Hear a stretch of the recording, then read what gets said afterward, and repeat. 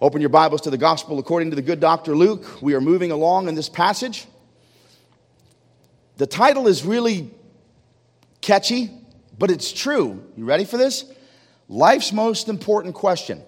And this is not the only place it's asked. So if you go back into the archives of the cross preaching, you'll probably see that title. So you'll probably see it again a number of times. Why? That question is throughout the Bible. And it is life's most important question. So we're going to look at it. Only each time we look at it in a different passage, we see it from a different perspective. Right? Same answer, different context, different perspective. Okay? 10:25 to 28, very brief. 25, 26, 27, 28. I told you last week in error that we were probably going to get to the Good Samaritan. We're not getting there yet. This is the little bit in between before the religious leader says, and who is my neighbor? So we'll get there next week. And then we'll talk about how to frame that, okay? Let's take a look. Life's most important question. The 70 were sent out. The 70 came back with joy. Jesus is filled with joy. Why? Why? Because he's seeing Satan fall. Every time that you speak Jesus into somebody's life and God raises them from death to life, Satan falls. He sees Satan fall like lightning, and Jesus is filled with joy. Get involved in Jesus' joy program.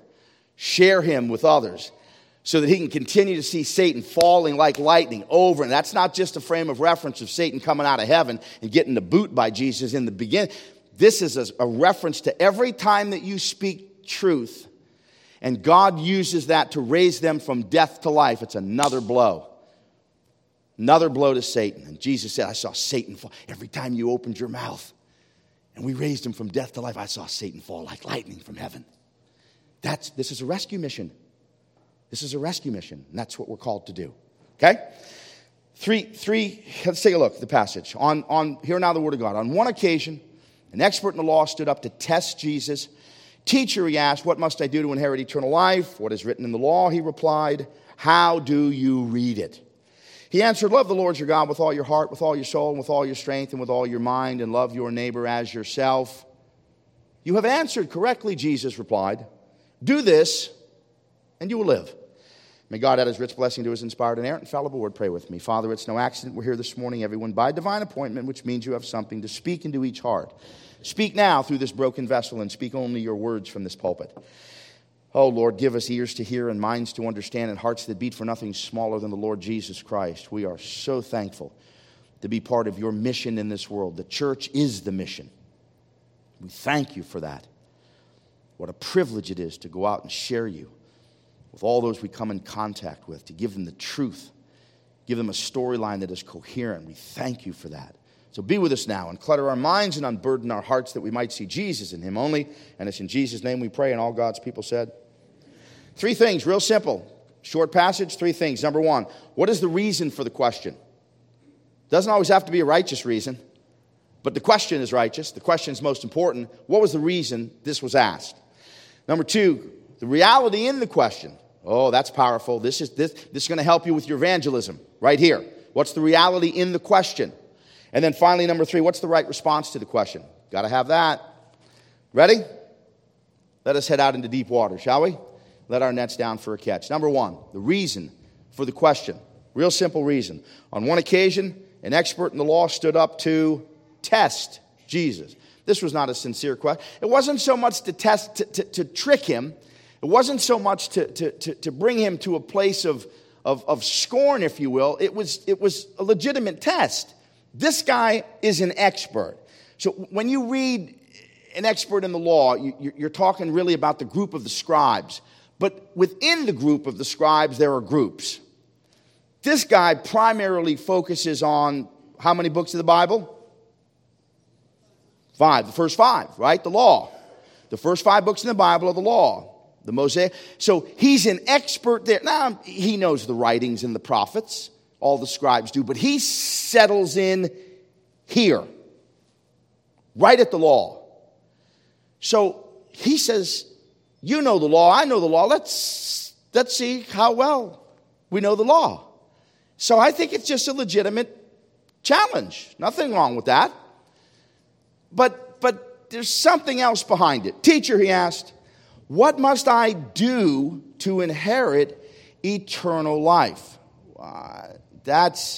We'll talk more about that in a moment. But let's deal with this test. Exodus 17:2, because you want to be careful. You want to be careful with this test. He's an expert in interpreting Jewish law, but here we go. Moses said, why do you quarrel with me? Why do you put the Lord to the... Be careful. A test is really this. Here's the deal with the test. It's to challenge God in doubt and unbelief. That's really what a test is. You got to be careful with that. Just be careful. There's nothing wrong with asking questions.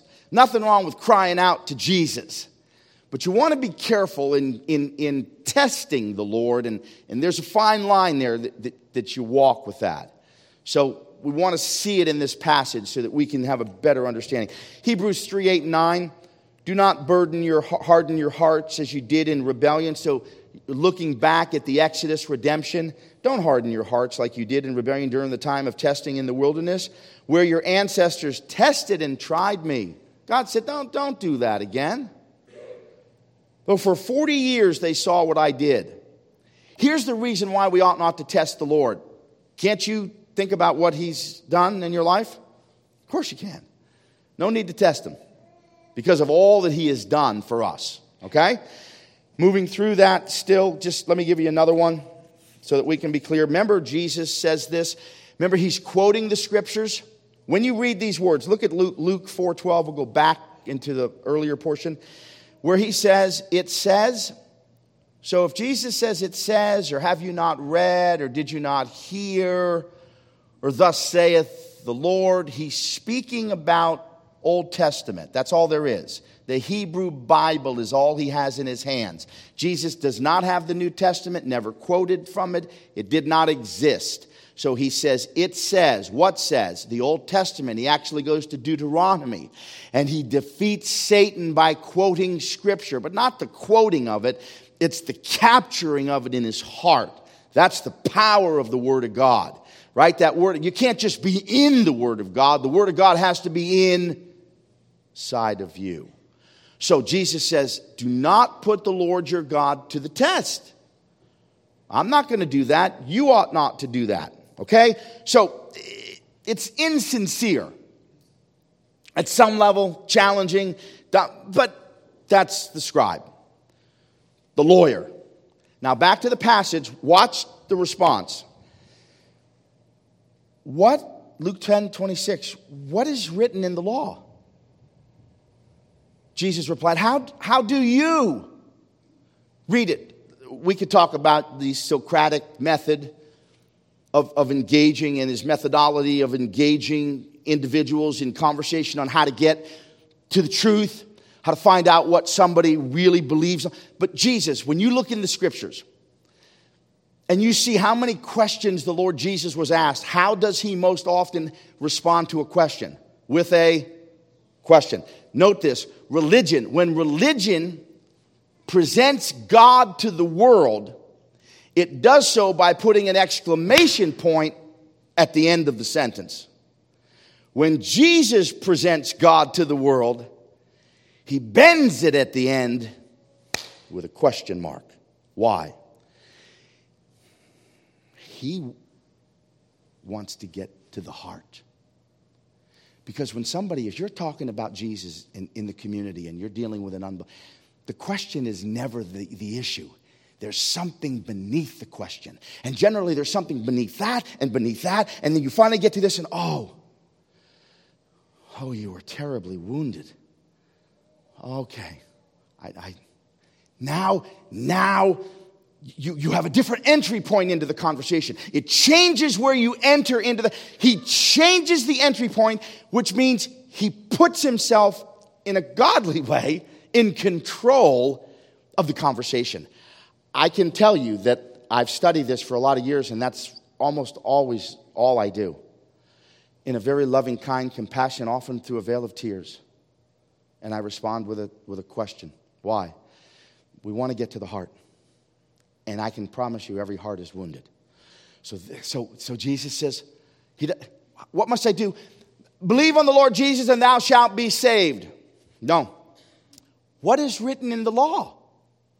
You're a lawyer. What is written in the law? How do you, I want to know how, because Jesus knows how he reads it. How do you read it? Okay? Well, because the man asked, what must I do? Where does Jesus send him? To the law. The law says what? Do. The law says don't. The gospel says what? Done.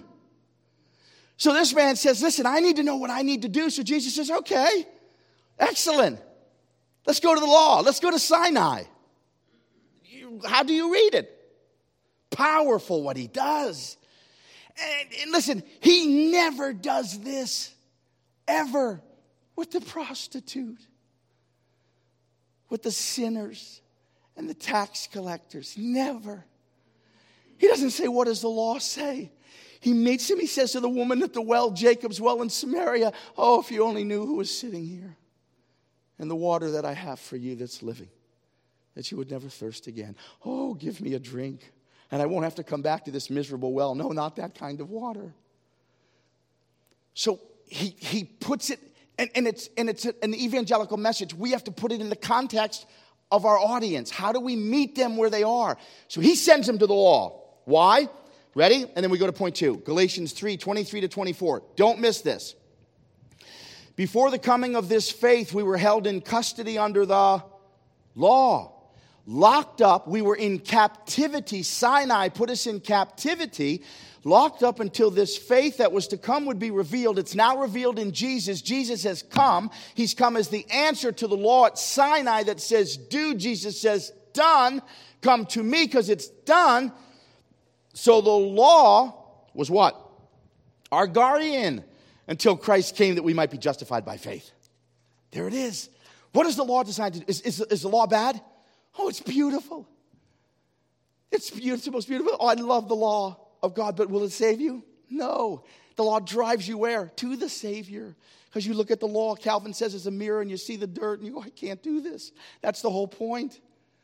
And when you finally get to that place, you cry out to Jesus, I can't do this. And he says, I know, child, I know. That's why I came to do it. And I've done it. And it's finished. Come. Got it? So the reason test, Jesus responds with a question. Ready? What's the reality? Here's the key. Watch this. This is so important for your evangelism today. Watch. An expert in the law stood up. And he said, teacher, what must I do to inherit eternal life? Okay, just one note first before we get into that part. What's the first thing that kind of stands out when you read that? What do I do to inherit? That doesn't make sense. What doesn't make sense? What do you do to inherit something? Nothing. You don't inherit something because of what you do. You inherit something because of who you are. It's not based on your practice. It's rooted in your position.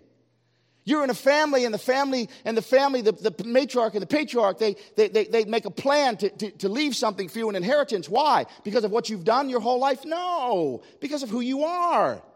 So the question is messed up from the beginning. Because all he's thinking about is what? Do. All he knows is the law. And he thinks he's doing it. That's the problem. He's blinded by his own self-righteousness. So what do I need to do? But now, watch this. Second, don't miss this, please. I speak to so many broken hearts. Watch. Number 2. Annihilationism is something that's believed. It's a big word, but it's real simple. You know what they believe? They believe that when you die, it's like going to sleep and it's over. Here's what they believe. When you get to the end, listen, you get to the end of life, it's not eternal, it's extinguished. And you sleep, and it's over. That's not true. Even if we didn't believe what we believe about Jesus, it's not true. And your heart tells you it's not true. You know there's something after this. You know that. You can't get away from that. Neither can the unbelieving skeptic who hates Christianity, who thinks you're a joke, likes Jesus. He says, oh, you know what? I love your Jesus. I just can't stand you guys. I love Jesus. I just can't stand Christians. self-righteous, legalistic, narrow-minded, hateful. I just can't stand them. The Bible makes something clear. It is appointed unto man what? Once to die, and then what? I didn't say it. The book says it. And your heart says, what did you know? He knew there was something. He had a religious frame of work. He understood there was a creator God, and what God creates doesn't go away. He knows that he was made for eternity, so he says, what must I do to inherit eternal life? He knew that it existed. The people you're speaking to today, they won't acknowledge it, but they know it's true. And their heart beats for it. Christopher Hitchens, before he died, after his bout of cancer, and he withered away to nothing, I watched an interview, and they said, would you mind if we prayed for you? He didn't change his view before he died. He said, no, I wouldn't mind. I guess everything helps. Don't you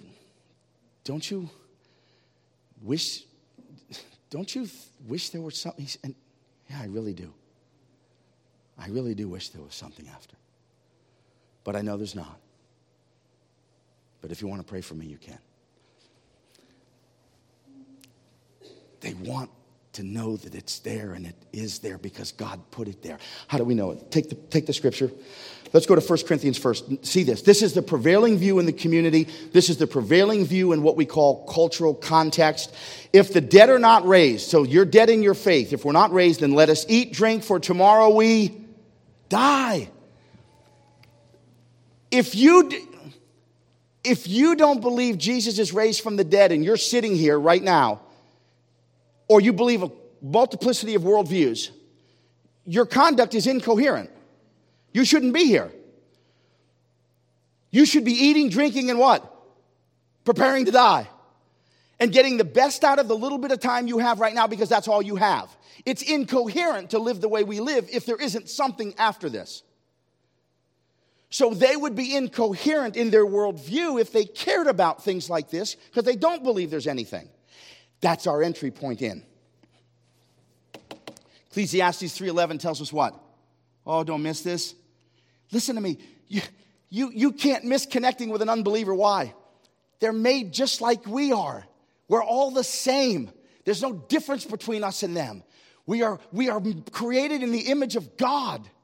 We're all broken. By natural birth to Adam, we are broken and we are sinful. The only difference is Jesus showed up. But what has God placed in the heart of every single person? What? Eternity. They know it. They know it's true. Fyodor Dostoevsky, 1800s, Russian Orthodox Christian novelist. I won't give you his works. You probably know many. Listen to these words. Listen to these words. If you were to destroy the belief in immortality in mankind, not only love, but every living force on which the continuation of all life in this world depended, would dry up at once. And that's what's happened to millions. They live utterly hopeless and desperate lives. And they have no answers to life's big questions. Who am I? Why am I here? Where am I going? And it is a mess. We have to get to them. But we have to be invited in. And we can't be invited in when we go banging them over the head with the Bible. We got to be invited into the conversation and then begin to share the love. The only one that will meet them in their deepest place of need is who? Jesus. We've got to get the opportunity to get in with Christ. Finally, last point. What's the right response? Watch this, real simple. He answered, first 5 books, Genesis, Exodus, Leviticus, Numbers, Deuteronomy. Goes right to Deuteronomy. He's an expert. He goes to the Shema. Hear, O Israel, the Lord our God, the Lord is one. Love the Lord your God with all your heart, all your soul, all your mind, your strength. But it doesn't stop there. And love what? Your neighbor as yourself. And Jesus says, you've answered correctly. If it was one of them booths at the carnival, he'd have given him one of them little stuffed animals. No, take this one. Actually, he'd take the big one. That was awesome. You got it. Do you realize what you said? Now say it with me. Agapeo, you got to see it. You got to see it. Agapeo, that's not, I love you, you love me, I love you. La, la, la, la, la, la, la, la, la. This is love that comes from the Holy Spirit. This comes from above. It only comes down from above. And three things you see in it. And you know it in your own heart. Sacrificial, supernatural, and it's selfless. That's the love that comes from God. And that's the love we're supposed to share with the world. Now, we're going to finish on this. We got to get to this point. Now he comes back. I stopped the verse. You've answered correctly. Now what does he say? Do this, and you will live.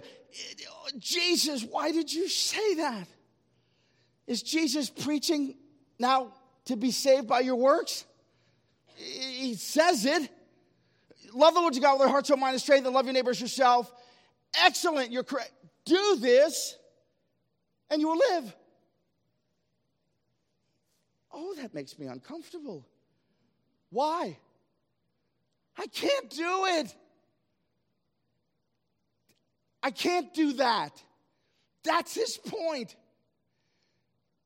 You know the law. You're a lawyer. Do it.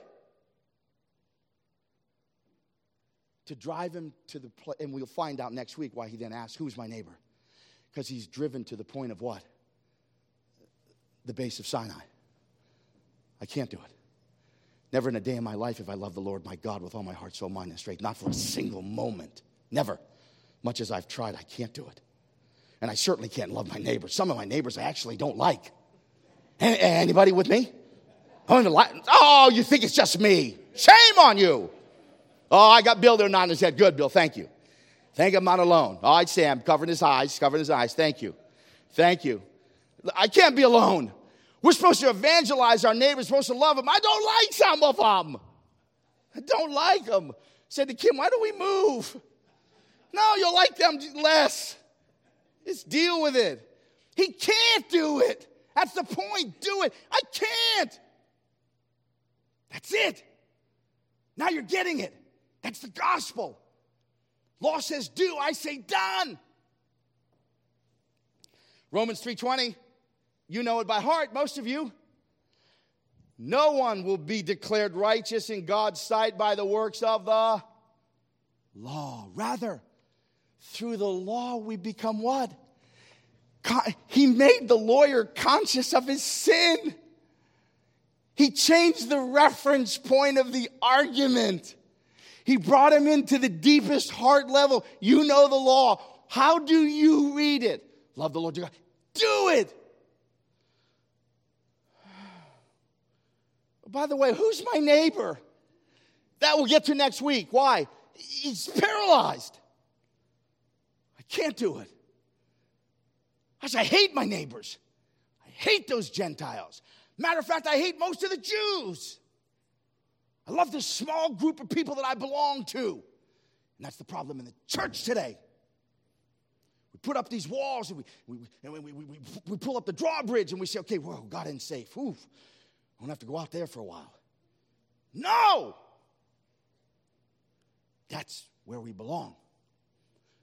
We are in the world, not of the world. We are in the world to share with the world the love of Christ.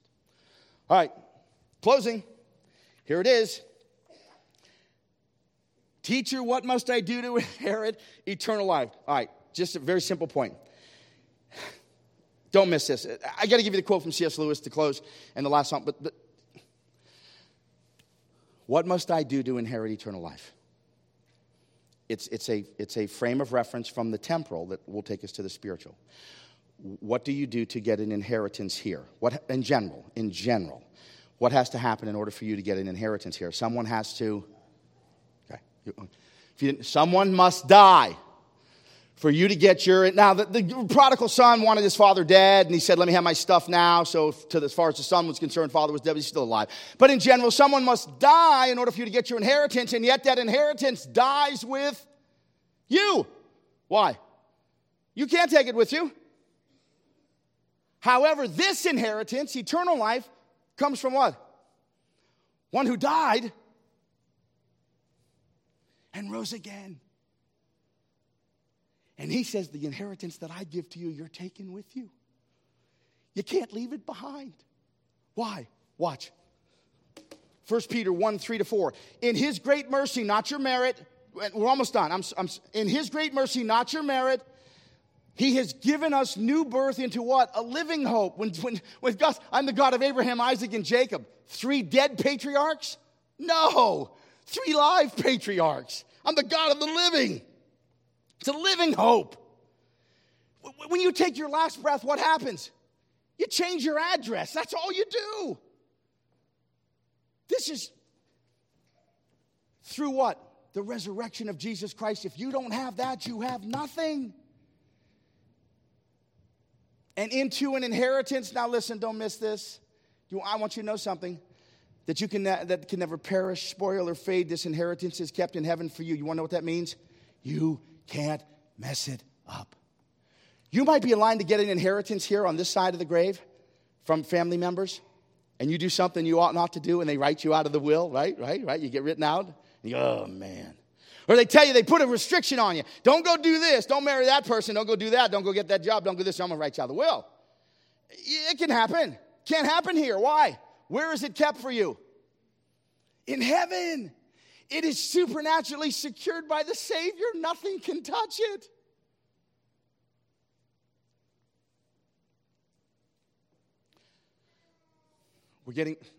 Final point, we're getting ready to come to Thanksgiving. Listen to me carefully. There are many things in your life that take you back to a time and a place. Yes? Nod your heads. For some, it's a holiday experience, and you think about the past. For some, it's a song. It's a smell. It's something that you see, something that you come in contact with. Bill, you know, most recently. And our hearts long. Our hearts are broken. Our hearts are heavy. And yet, we go past this point, and we realize that there has to be something on the other side of it. I think back to Thanksgivings, and I long for that moment, and yet that's gone. And it never comes back. Why? It was only a shadow that was pointing us to the substance that is to come. What's the substance? C.S. Lewis puts it best. Ready? Watch. If I find in myself desires which nothing in this world can satisfy, the only logical explanation is that I was made for another world. You weren't made for this world. Your heart breaks because it's broken. And everything you love is going away. If you live long enough, everything you love will be gone. The only thing you'll have is Christ. And every love relationship that you have that breaks your heart. And these are the times of the year where ministry really gears up for me, where hearts are truly broken. It's hard. I remember those days with my mom and my dad and my children and my brothers and they pour their hearts out to me. And we have to get to a place of the other side of that. And the other side is that was only a shadow of the substance that was to come that will never be taken away from you.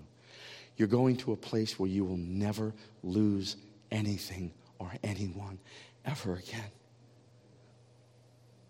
Nothing will be able to steal your heart and your love. That's the promise of the inheritance. If you don't know that truth, that's the gospel today.